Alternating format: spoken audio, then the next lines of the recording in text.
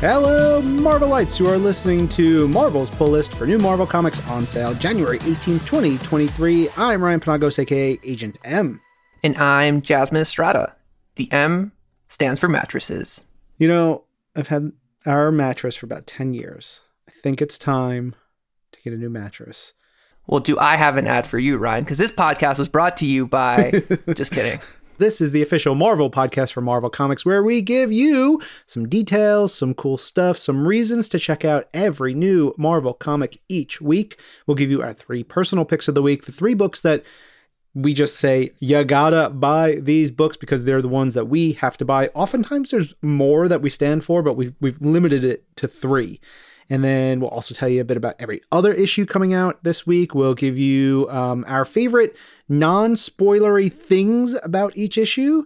And we'll do that with an award. We're going to give an award pulled from a quote that we have this week. There's a whole award system. If you haven't heard the show before, if you have, you know what we're talking about. Then we'll run through the Infinity Comics hitting Marvel Unlimited, some highlights from issues that are new to Marvel Unlimited this week, and picks from collections that are on sale this week. And we even do a reading club. Yes, and this week we're going to do a little rebroadcast of our chat with Karama Horne, who we did a reading club about Wakanda Forever, which is a collection of 3 one-shot issues with the Dora Milaje working alongside, teaming up with Spider-Man, the Avengers, and the X-Men. It's a great story. We're going to revisit it just because, you know, we have Marvel Studios' Black Panther, Wakanda Forever hitting Disney+, but also because... I love this reading club. I love Karama. We need to get her back on. Yeah, totally. That would be delightful. All right, let's get into things, starting with our picks of the week with Avengers Forever, number 13.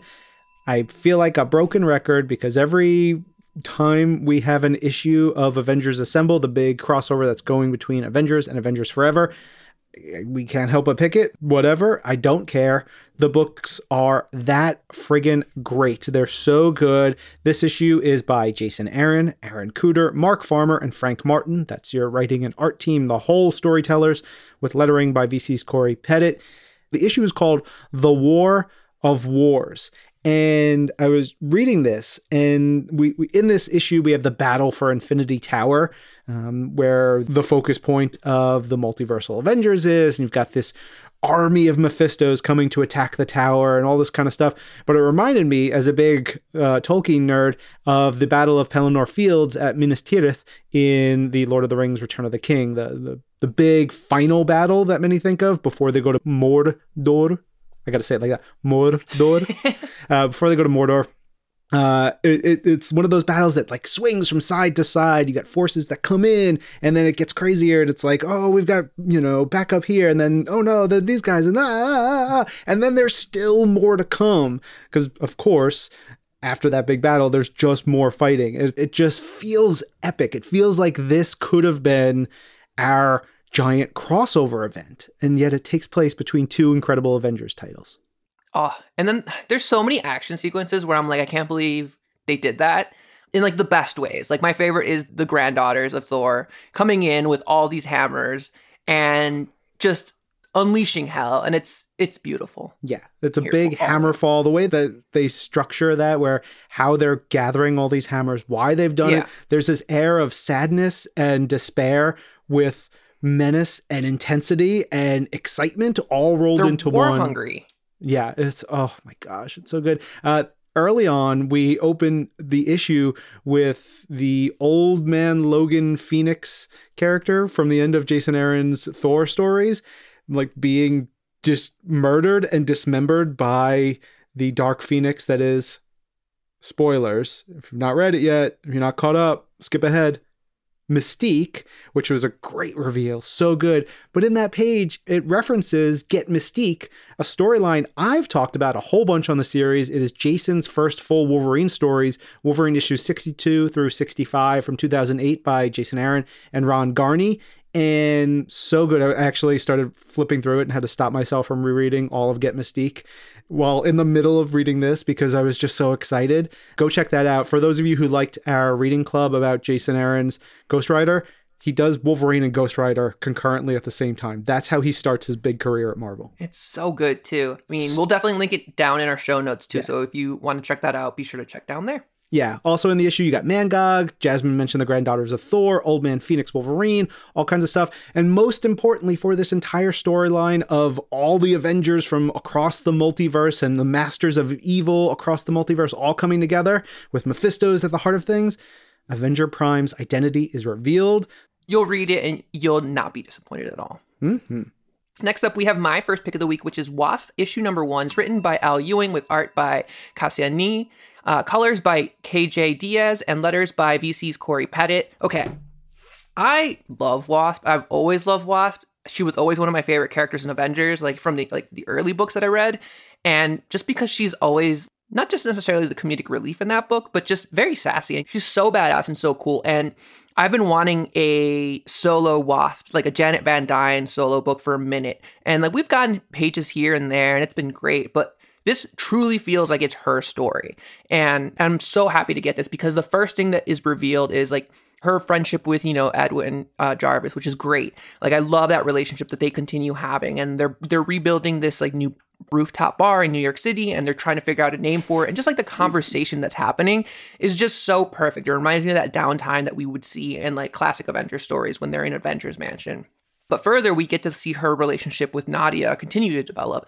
She's kind of taken her on as a stepdaughter, and it's made very clear here how proud she is of her stepdaughter and like how much she's just like setting up for her success and like just rooting for her. And I love seeing this type of stuff. We get the inner monologue of Janet Van Dyne throughout this book, and like it's so adorable how proud she is of Nadia. Like at one point, she's talking about how Nadia has been, operating girl, and she's like, yeah, it started off as a small club, but like now it's a whole like international like scientist community that supports women in STEM. And I'm like, I love you, Janet. And she's just like, no big deal. Like it's, that's what all girls around this age do. And I'm like, keep going, keep going. And it's really cool to see that type of relationship and how it's evolved over the years. But my absolute favorite thing in this book is that Whirlwind is the main antagonist here. And if you're not familiar with Wasp and Whirlwind's baggage, it's probably one of my favorite things in the Marvel Universe because he's a total creep. He has an obsession. He stalked her in the past. I mean, they were getting involved in fights with Hank Pym too, involved because he was just jealous. He wanted to be, Janet's, I guess, love interest, which was never going to happen if you're creeping on her to begin with. But here is like Whirlwind coming back and you're like, okay, what's going on? And when we find out what's actually happening, it's really funny because we get this moment of revelation where Whirlwind is trying to be like, look, I've done the work. I'm done with this, but I have to take care of this business. I don't want to spoil what happens here, but I'm very excited to see this book. And it's clear that Al Ewing is like a fan of the same Wasp and Janet Van Dyne stories that I am, and I'm here for it. Yeah, it is a perfect introduction to the characters, and then you'll want to go read more. I love that. How much did you love Russell Dauterman's costume variant? Don't get me started. Like, if you're going to pick one character in the Marvel Universe to do a costume variant for, like, God bless your soul if you choose Janet Van Dyne, because that girl's had, like, a bajillion costumes throughout the years. It's the most packed variant he's done. Yeah. Anyway, let's move on. Last pick of the week is Punisher number 9. I mean, look, I'm giving you double dose of Jason Aaron because they're that damn good this week. And there's some really great other titles that we're going to talk about soon, but Punisher 9 has been sticking with me. This is book 2 of the King of Killers, the big storyline about the Punisher, aka Frank Castle, becoming the fist of the hand as the most prolific killer of all time. And it goes into his history. There's a whole bunch of stuff going on. Again, it's written by Jason Aaron, art by Jesus Saiz and Paul Azaceta, colors by Matt Hollingsworth, lettering by VC's Corey Pettit. And there's so many things I want to talk about here. There is this big swerve that happens where I was reading the book. I was like, oh man, are we doing this? Are we doing this? And then we don't do it. And I was like, oh, you guys got me. You guys got me. It was really good. Some big story stuff that they pushed to the edge. It all makes sense, but it could have made sense if in any way they went. I'm being very vague because I don't want to spoil anything. It's really cool. There's a line in here, which we're not using for our quote, but I wanted to pull it out. It's, quote, "You do not judge a man's waking life by what he does when he is sleeping," which I thought was a really cool quote. It feels like something I would have read somewhere, or just Jason thought of it when he was just, being Jason Aaron, writing his books. We also got to shout out the incredible art. Paul Azaceta does the flashback scenes, and they're very intense and they're very visceral in a lot of ways with his cool style of art. But Jesus Saiz is on another damn level in this. There's 3 consecutive double-page spreads in the beginning and 4 double-page spreads at the end that depict a giant battle between the Punisher and the Hand and Ares, the god of war, and his followers. And it isn't used to like show you splash pages. It is just used to give Jesus like a wider space to tell the story, and it really does make it feel bigger, feels more cinematic. You're getting to these and you're going one after another. You just feel like you're pulled into this harrowing, incredible battle, and it is intense. This is, of course, not a book for children, but it is damn good. There's also big, deep roots for this title in the Marvel Universe. It has effects on a number of characters. Aside from the big battle storyline that's going on with Punisher, there's superheroes sort of coming together to be like, Frank Castle is doing something that maybe we should pay attention to, which I think is a smart thing for them and also the worst idea for them, because who knows how that's going to shake out.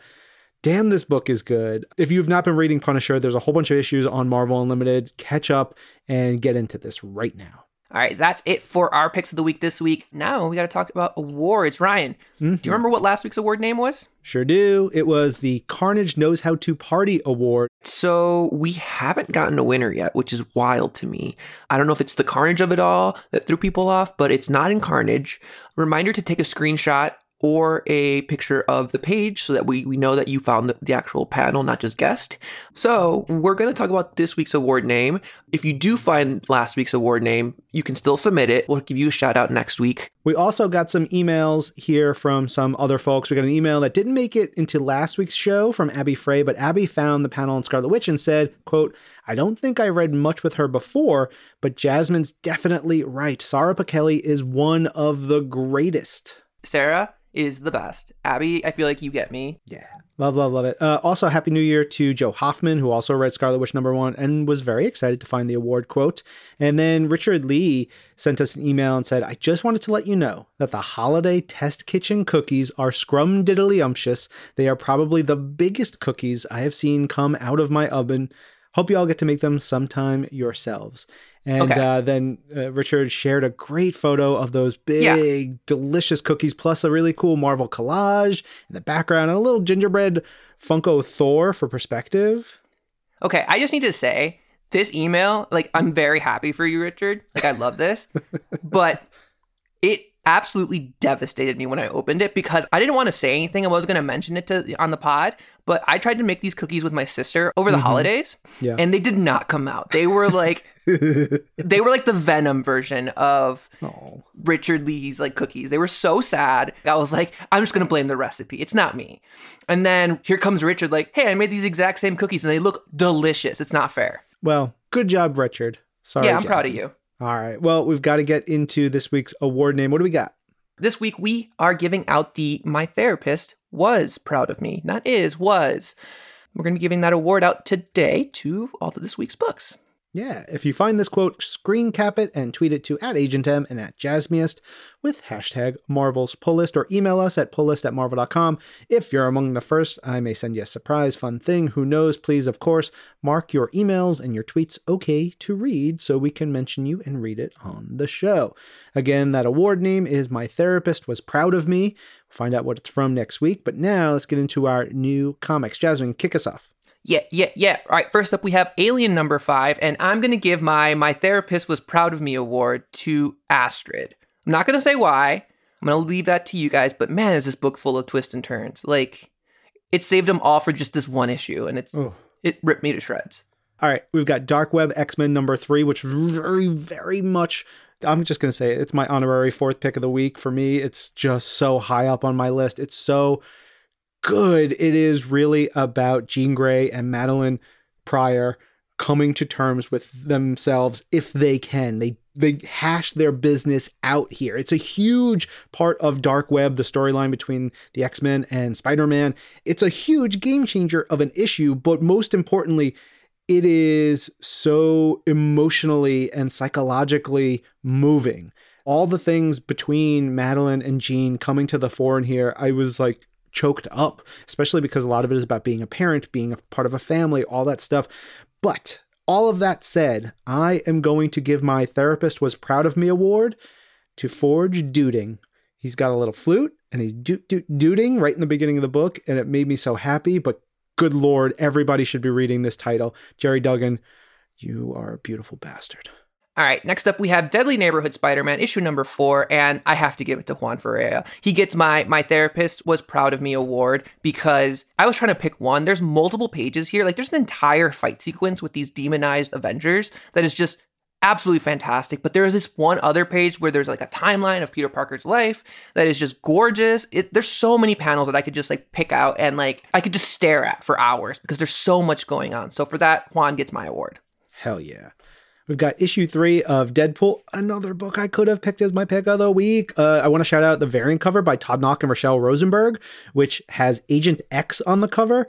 If y'all have never read Agent X, it's so good. It's on Marvel Unlimited. It was this book that took over after Deadpool back in the early mid-2000s, and it was a wild ride, really great, how that character sprang up and what it meant to Deadpool. Anyway, this has actually become a cute romance book with tinges of horror and dark humor. There's so many moments in here I could give my award to, but I will give My Therapist Was Proud of Me award to A Worried Flamingo. There's just this whole scene in the zoo, which every part of it could get an award mention, but there's a really great shot of a worried flamingo that Martin Coccolo draws, and I was like, great job. I want to give an honorary award to all the feels in this book because it's like a secret romance book. I see what you're doing, Alyssa Wong. I see what you're doing. I'm here for it. Anyway, next up we have Hulk number 11, and this story keeps getting wilder and wilder. And in this issue, we get to see Hulk participate. He essentially gets challenged by all his worshippers to a game of Godball. What is Godball? It's the thing that I'm going to give this my award to. It gets my Therapist Was Proud of Me award because the rules are pretty simple. But the actual ball that they play with is a dead planet, which I think is insane. And it shows. And like the fact that they can go through multiple of these and just go find another one is even more bonkers. So it gets my award for that. All right, we've got Immortal X-Men number 10. Hey, guess what? Could have been another pick of the week. It's so great. This one, each issue of Immortal X-Men focuses on a member of the Quiet Council, the ruling sort of community council of Krakoa. This one focuses on Xavier in so many ways. You're getting Charles's narration throughout the book, which is fascinating and upsetting and so good. It's also a chase book and it's a wild murder book. There's so many things going on. I do want to shout out, there's a callback to Uncanny X-Men by Kieran Gillen. If you've never read that, read specifically Uncanny X-Men number 14 has a great look at Sinister London, which shows up in this one. And if you are playing Marvel Snap, you know Sinister London is one of the best locations. When you get Sinister London, you're like, ooh yeah, this match is about to get real interesting because there's just like cloning. But anyway, go read Uncanny X-Men by Kieran and a bunch of great artists. That happens in here. I will give My Therapist Was Proud of Me award to the final page, which literally I wrote down in my notes, what the because I was just like, how? What? Yeah, this book, man. This book. Fun stuff. All right, next up we have Invincible Iron Man, issue number 2. And Ryan, I was telling you this offline, but I love that this is a secret Riri Williams book. It's a secret, like low-key, undercover Ironheart book, and I'm here for it because in this entire issue, we get a team up between Ironheart and Iron Man. But the entire time, it's just Ironheart giving Iron Man like all this crap. Like he's very much an old head in this book, and she's just like ripping on him for everything, whether it's him being the main character on the internet and TikTok versus like him having villains who are named Living Laser, which absolutely loved having Living Laser in this book. I love him. He's one of my other like favorite D-list like Avenger villains alongside Whirlwind, where it's just like, yes, his name is Living Laser. Yes, he gets a new glow up in this issue, but he's still just the weirdest, like just random villain you could possibly imagine. And he definitely gets my Therapist Was Proud of Me award today. We've got Namor the Submariner, Conquered Shores number 4. I could have picked this one too. It was really good. Lots of good philosophy about humanity from writer Christopher Cantwell. But I'm going to give My Therapist Was Proud of Me award to, I guess it's like the last half of the issue, the last 8 or 10 pages is just so intense. My mouth truly dried up reading it. I was like captivated by the action. You've got Namor, there's Human Torch in here, Captain America, and a series of events that goes down and what it means to the future of this, dystopian future of the Marvel Universe. If you are a fan or at all interested in Namor, who he was, who he is, and who he could become, this is such a great damn book. All right, next up we have Peter Parker and Miles Morales, Spider-Man Double Trouble number 3, and it makes me so angry that this is the penultimate issue because I adore this series, and at the end of it you realize there's only one more issue to close out the story, and I want this book to keep going forever. Like, this team up of writers is fantastic. We got Vita Ayala and Mariko Tamaki on it, and they just know how to pull all the strings, how to make things really, really funny, and there's this one bit in this book where there's a keynote speaker that's appearing at Villain Con, and they are a lot bigger than the rest of their limousine, and it is probably the funniest gag. You just keep seeing this limo on its way, and you know who it is by the time you see the limo because it's like almost like decorated the same as like this character's costume, and it's just so funny. And it even pays off at the end when the limo driver ends up being an AIM agent, and he's just like, oh my god, I can't believe I just had to drive this guy around, and it's so funny. So for that AIM agent, because I can't imagine having that job, that AIM agent gets my therapist was proud of me award today. Well said. All right, we've got Spider-Man The Lost Hunt number 3 this issue, this book dealing with a time period where Peter Parker and Mary Jane were outside of New York. There was a whole bunch of stuff going on, and it really gets very psychological in this issue. I want to give the My Therapist Was Proud of Me award to the Mindscape art delivered in this issue by Kyle Hotz. It is straight fire. It is nasty and gnarly and creepy, as it should be, is what Spider-Man is going through in this issue is very, very messed up. I also really like the sequence with Mary Jane reflecting on how she's worrying about Peter the same way that Aunt May was worrying about Peter back in the day. Sweet. All right, next up, we have Star Wars Bounty Hunter number 3, and I cannot not give it to Valance in this issue because I feel like this has been something that's been building up for a while, and he just goes so ham on this issue. It's not even funny. The things that he does, it's going to be very hard to take back. And by the end of this issue, it's like you already know that the next issues are going to be huge. So Valance gets my Therapist Was Proud of Me award. Mm-hmm. Over to Star Wars Han Solo and Chewbacca number 9. I want to give my Therapist Was Proud of Me award to just the issue itself, which is a strange thing to say, but the issue really feels like a good and proper Han Solo and Chewbacca adventure. It's fast moving. There's double crosses. There's fun banter. It talks about luck and plans and revenge. It's quippy. It feels like it was pulled from like an unmade Han Solo and Chewbacca movie. It just feels very natural. All right, next up we have Strange number 10, and I adore this book. I've always been a fan of Clea Strange. I've always been a fan of her team-ups with Doctor Strange. But one of the things I never cared for was the way that, like, Doctor Strange would dismiss her. He would always be like, I'm better than you. I know what I'm doing. Get out of my face. And then this issue, that all kind of comes to a close. We get this, like, true love story. We see, like, Doctor Strange really, like, not necessarily being a cheerleader, but advocating for her and, like, looking to her for help. And he realizes that he can't do this without her at the end. So for that and for the love story that happens in this issue, like, the last page gives me so many feels, and I cannot wait to see this story continue in Doctor Strange number 1. For that, it gets my Therapist Was Proud of Me award. Yeah. On to Venom number 15, which is also a dark web crossover, tying in what's going on with Eddie, with what's going on with Dylan, the Brock family in here, getting a lot of things going on. If you're a Venom reader, you're catching up on all kinds of stuff. It ties right into the bigger storyline that's been going on with Venom, but also seeps into dark web, really cool ways. So there's lots of fun stuff here. There's a big introduction of a character in this issue, which is going to have their own book, Red Goblin, showing up big time in here, but I'm going to give the My Therapist Was Proud of Me award to the variant cover by Benjamin Sue. It is red and black, and it is one of the most striking covers I've seen in a long time. If you are a variant hunter out there, spend the money. Get this one. Holy moly, I want a poster of it, and I'm not even a huge Venom guy. Speaking of love stories, Wakanda number 4 has a love story that centers around Tosin, which is a character that we met in John Ridley's Black Panther run. He was slowly introduced there, and here we get to see him in full action. Like, it's an issue dedicated to him, but also like the world that revolves around him and Wakanda. The thing that I love about this story is that it explores, the different factions of Wakanda, right? We have Tosin, who comes from this very like anti-magic, like mostly culture rooted in science, but more rooted in like the less big science, more just like, here's what we can do right now with our current environment. And we have a team up with Kime, who is almost like a sorceress. So she's like the antithetical version of Tosin here. And their love story is very much a Romeo and Juliet type love story. And it's just happening in this like small little corner of Wakanda. And for that, I have to give it my therapist was proud of me award. Heck yeah. All right, those are the new issues out this week. We also have a bunch of collections. Got to shout out the reprints, the new editions of some old school What If volumes, the 2 omnibuses for What If, the original Marvel series, then What If Classic volumes 2 and 4 are getting new editions. I love those. We've talked about them many, many times, so go check those out. I got to shout out volume 5 of X-Force by Benjamin Percy. I mean, oof.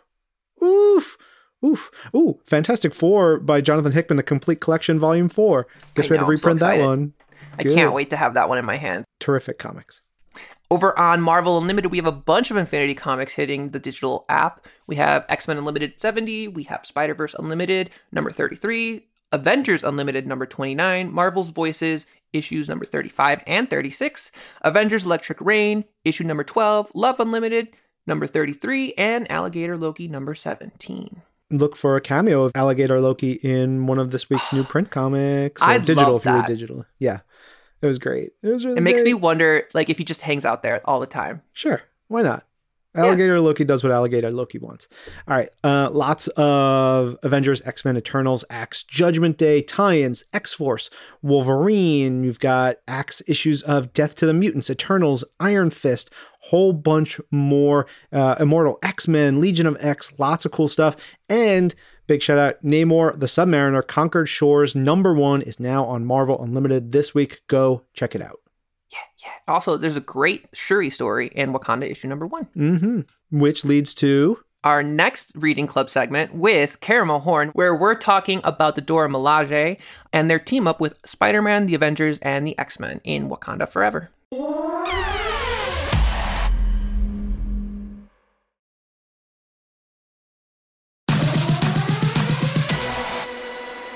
All right, Ryan, I'm going to kick us off on this one because I am so excited to talk to our guest this week, Karama Horne, about not only Wakanda Forever, a short limited series around the Dora Milaje, but also her new book, which is called The Black Panther, the Protectors of Wakanda, which is essentially a Dora Milaje like handbook. Like if you were to be an actual Dora Milaje in training, you would get this book handed to you, and it gives you all the fun tidbits and Easter eggs. And like Karama has been a guest on the History of Marvel Comics Black Panther podcast, where we got to talk about the history of Black Panther. And I wish I had this book before we recorded that, because there were so many little Easter eggs in here and so many things about the inner workings of the Dora Milaje.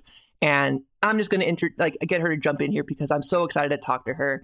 Karama, welcome. Hi, thank you so much. I'm very excited to be here to talk to you, both of you. Hi, Jasmine. Hi, Ryan. Hello. Yeah, I'm excited. We're going to get into the Dora a whole bunch. We're going to get into some really great stuff. The thing that I was looking at when these Wakanda Forever issues came out, because it's an interesting thing for anybody who wants to read along with us on Marvel Unlimited. I'm going to try and make it a little bit easier for you, because they are 3 one-shots, but they are one connected story. So in Marvel Unlimited, they're not grouped together. You can also check the show notes. We'll have them each hyperlinked. Thank you. These came out June, July, and August of 2018. And the first issue, which was Amazing Spider-Man Wakanda Forever, came out June 27th, 2018, right alongside the second issue of Black Panther by Ta-Nehisi Coates, of the second story, like the big overall intergalactic empire of Wakanda storyline, which was Ta-Nehisi Coates and Daniel Cunha. And, so we've had at that point that first amazing run of Black Panther and reestablishing the Dora and so many things that have been going on, but really also changing some status quo stuff right before this. Not to mention like World of Wakanda, where we got, some of the one-shot stories from other characters within Wakanda that aren't necessarily, the Black Panther and the royal family. Yeah, and this series was actually inspired me a lot when Marvel asked me to write Protectors of Wakanda, History and Training of the Dora Milaje.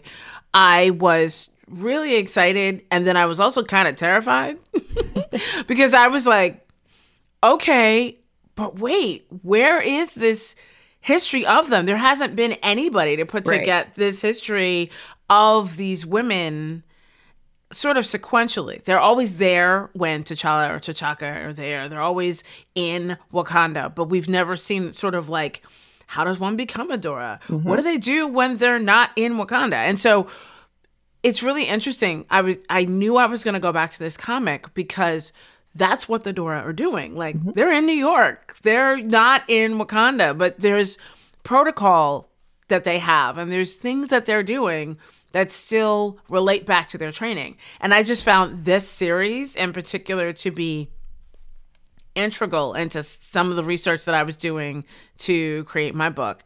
And I also, like Ryan said, it was a bit of a hunt because they're all one-shots, even though technically they're a series. Marvel loves their number ones. And so and so there was a lot of number ones. But what was interesting about it is when you read them all, if you do get them, and you do get a chance to read them sequentially, it's a very interesting arc. And Nnedi Okorafor, who was the main author for all of them, also puts one of the characters that I think in Black Panther that's always been kind of, didn't always get her due, Nakia. Yes. Yeah, she puts her to rest in a very positive way. She's always been like, oh, she's just crazy. Yeah, I know. And like, so this is something that I wanted to talk about because, going through, for the History of the Black Panther podcast, I had to read every single issue of Black Panther, all the runs, a bunch of the different like appearances where he was in.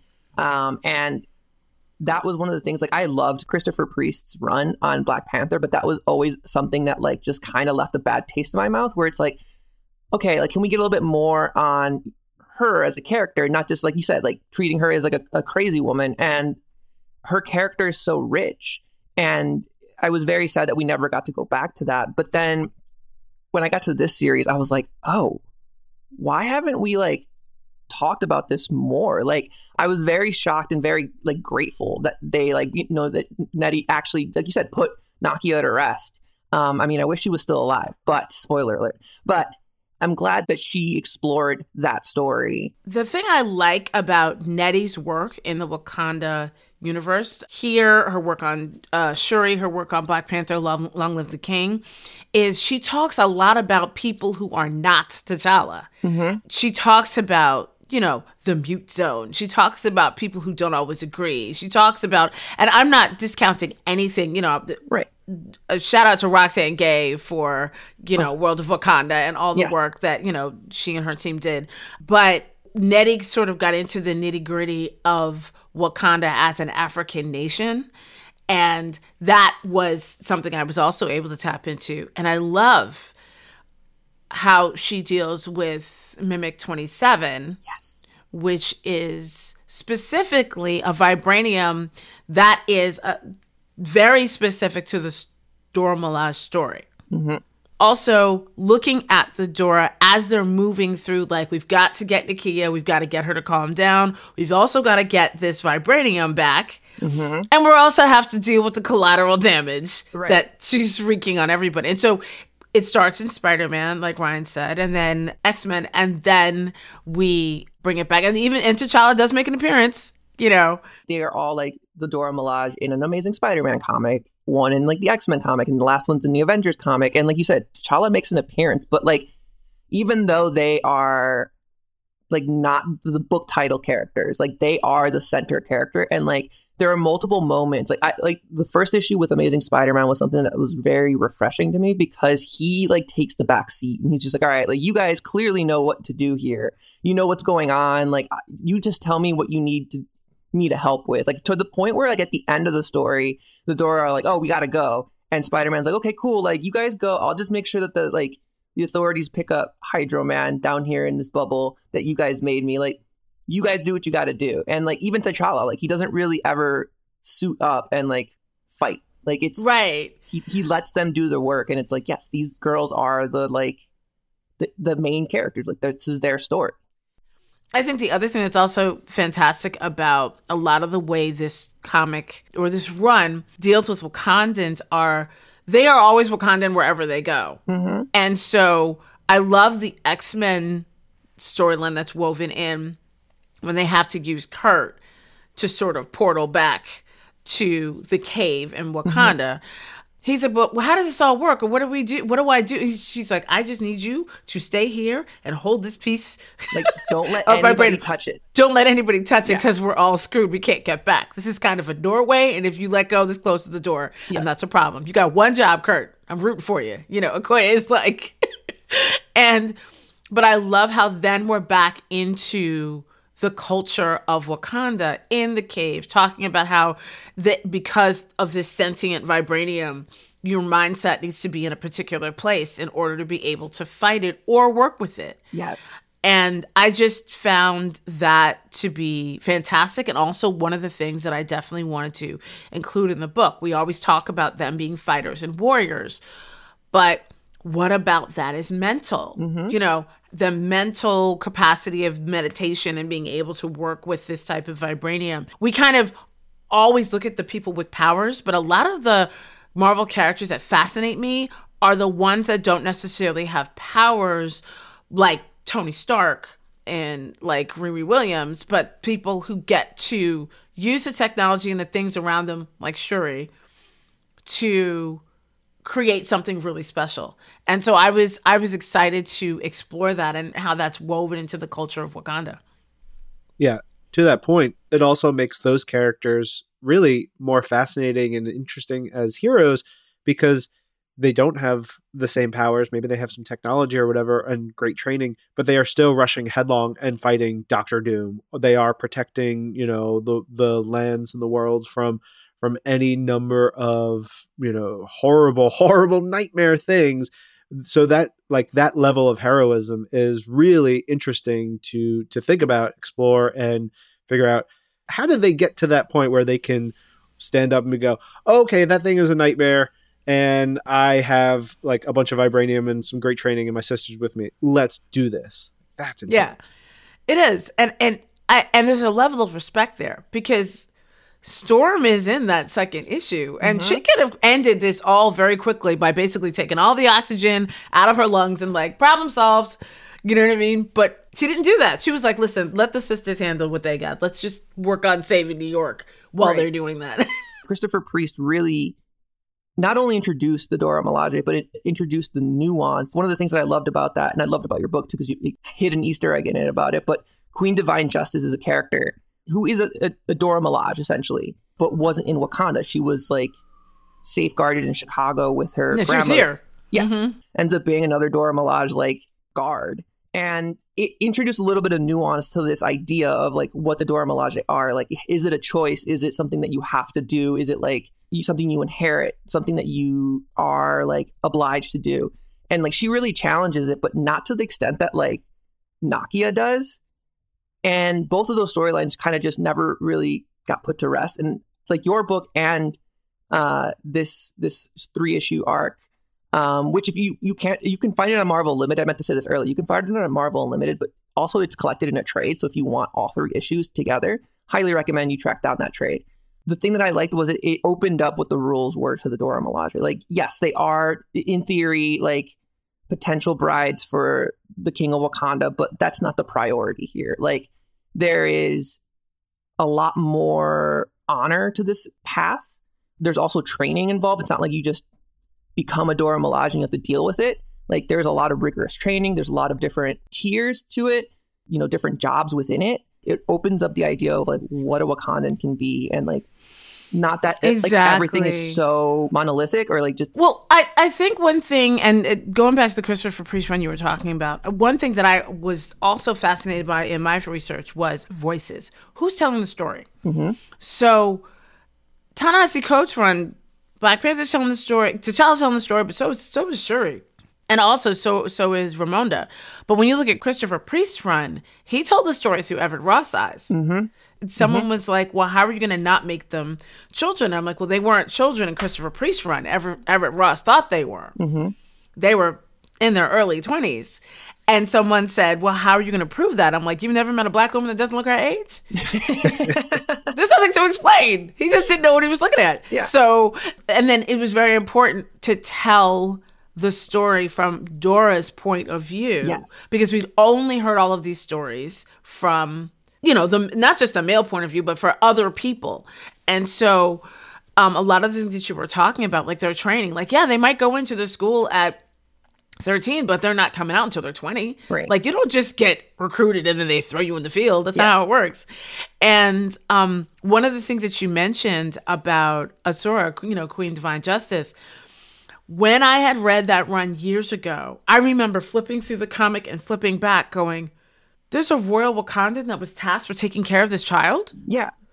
That's Adora. Like, she was always Adora to me, but they never said it. And so that was one of the things that I was able to make canon in my book. And I was like waiting for Marvel to make that say like I couldn't do it. And they were like, oh no, that's fine.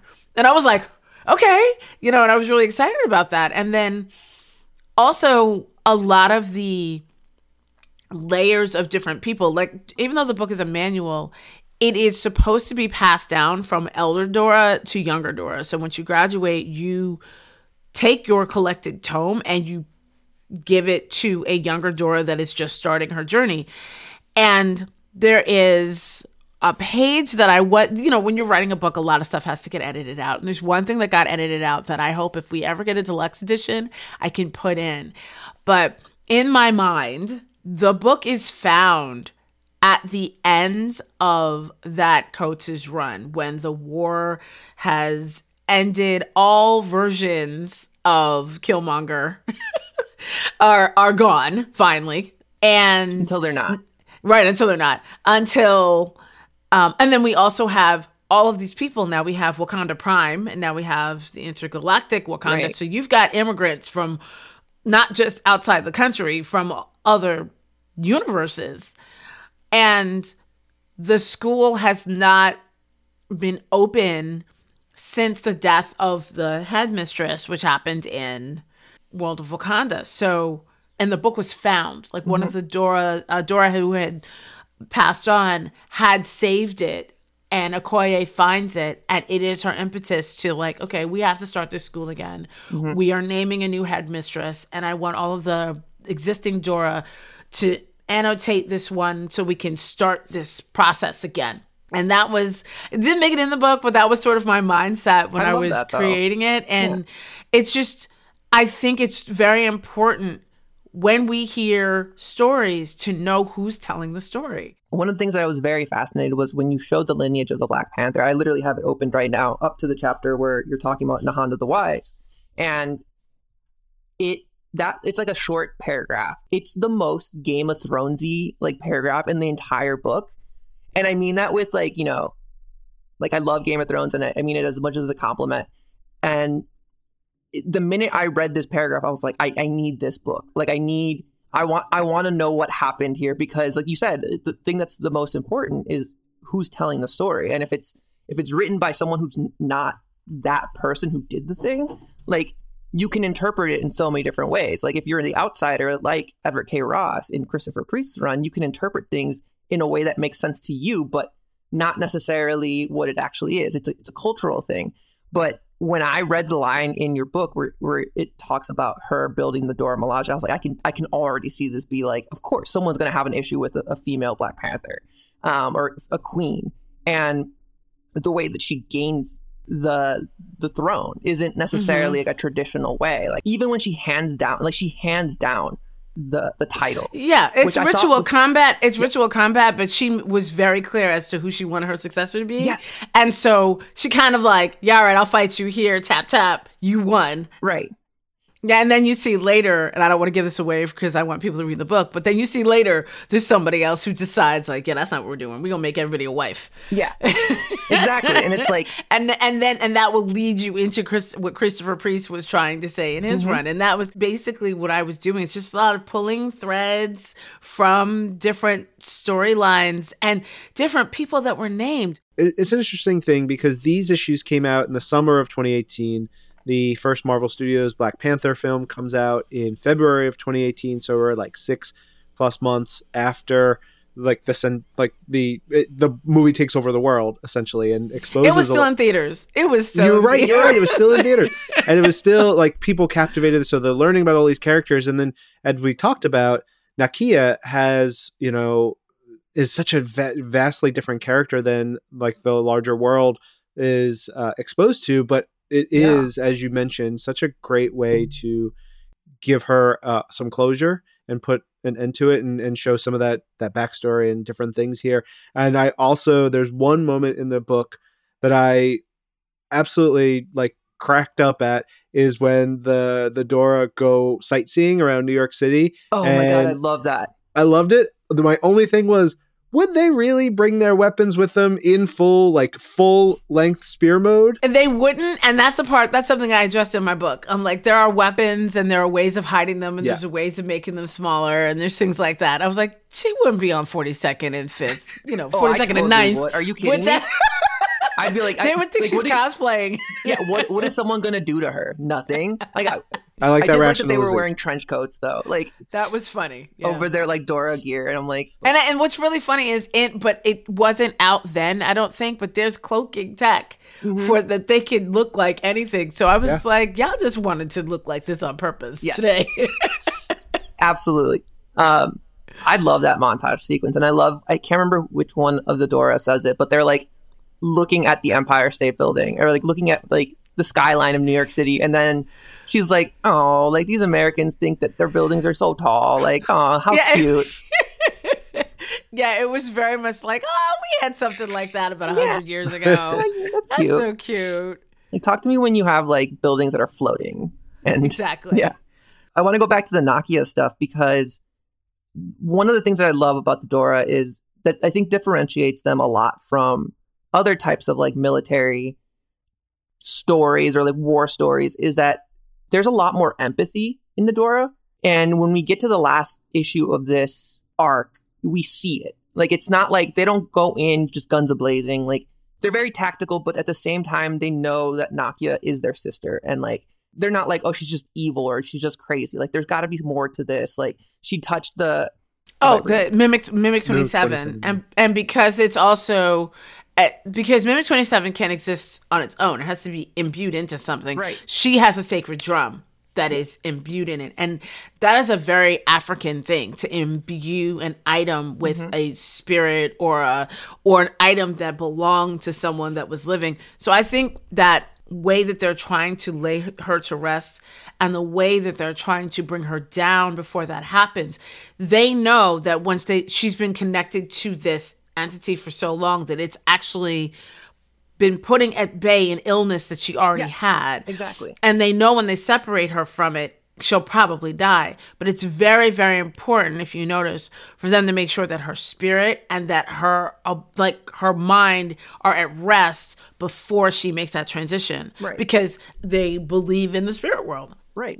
They understand what happens in Jalia and things like that.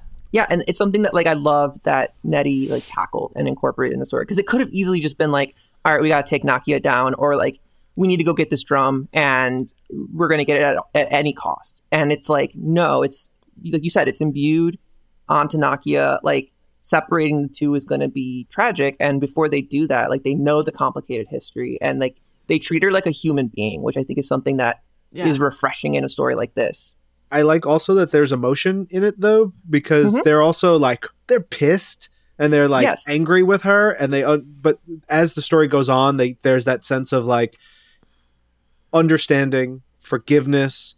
Like there is a real breadth of emotions. There's an emotional arc for these characters throughout this story, which is very important. Oh yeah, absolutely. Annika's not having it. Annika's like, can she just go? Why are we doing That this? is my favorite. And she's the, like, I love her because she's just thinking, like, she's saying what everyone else is thinking, and it's just like, yeah, I know, but she's our sister. We gotta take care of her. And also, there's also that chain of command. Okoye's like, I'm really not here for your feelings. Yeah. This is what we're doing.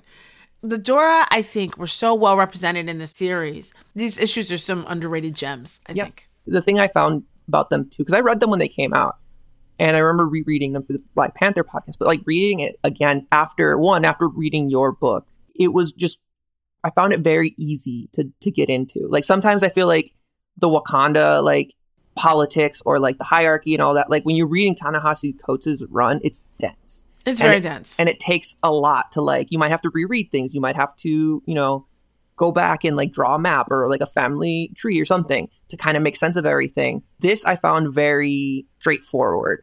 And I think that that's sometimes like necessary for like the general audience to be able to approach something like this. And I appreciate that. I still have a wall with red string all over it, trying to figure out where everybody is. Look, but I had to do the same thing for the History of Black Panther podcast. Like there is so many, like that timeline is wild to me. And so, but it really means a lot to me to hear you say that, because my goal, also because it's technically a YA book, was to make it very approachable for people that might not have known the comics. But for people who are comic book readers, I also wanted to give, like you said, some of those Easter eggs, some of those little small things in there that you might... You brought up Queen Divine Justice, and that was enough for me to like just immediately fall in love with the book. I'm like, yeah, she's my favorite. Let's not forget about her. She's Chicagoan. Like, love her. And I was also able to create two characters. One is pretty prominent. The other one is in the margins. And I also think there's something you said earlier, Jasmine, that I think is also really important. A lot of Black Panther's story and history in the comics isn't just in Black Panther titled comics. Mm-hmm. He was introduced to Fantastic Four, and he weaves in and out of Avengers.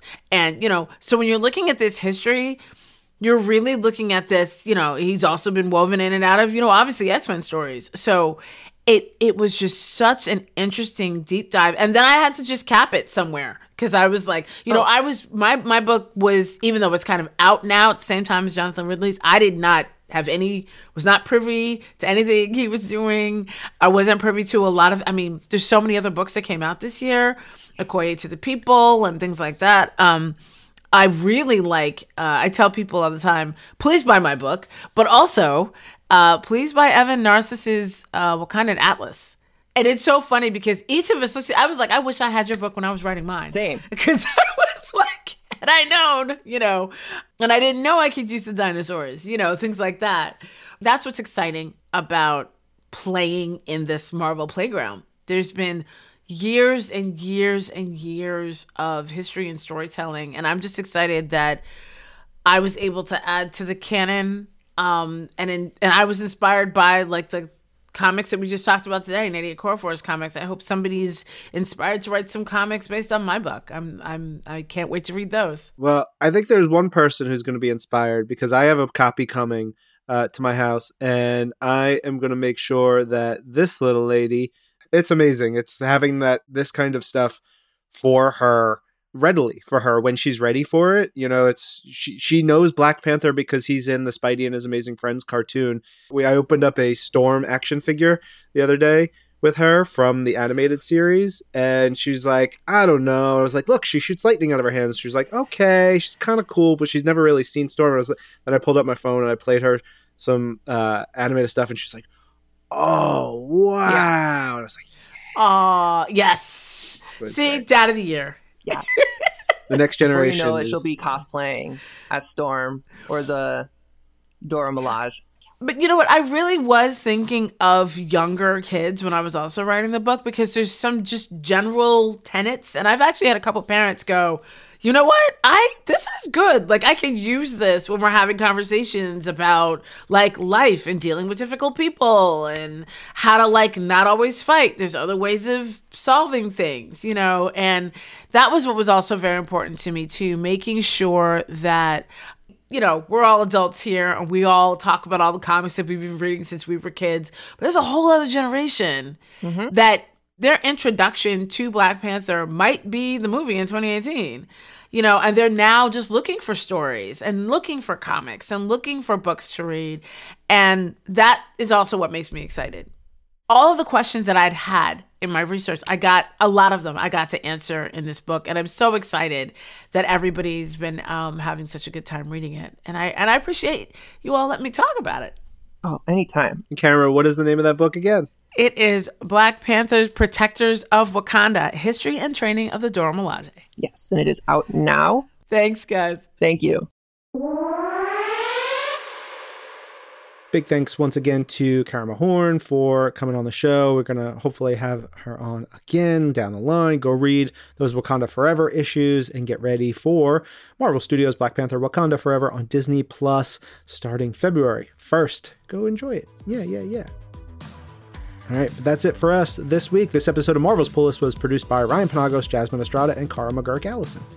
Brad Barton is Pull List Senior Manager of Audio Production and Development.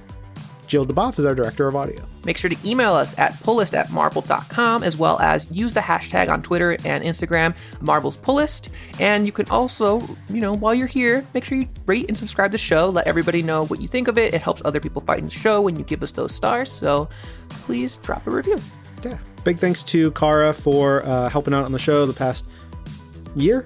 But Cara is going on doing other shows for us here at Marvel. So thank you, Cara.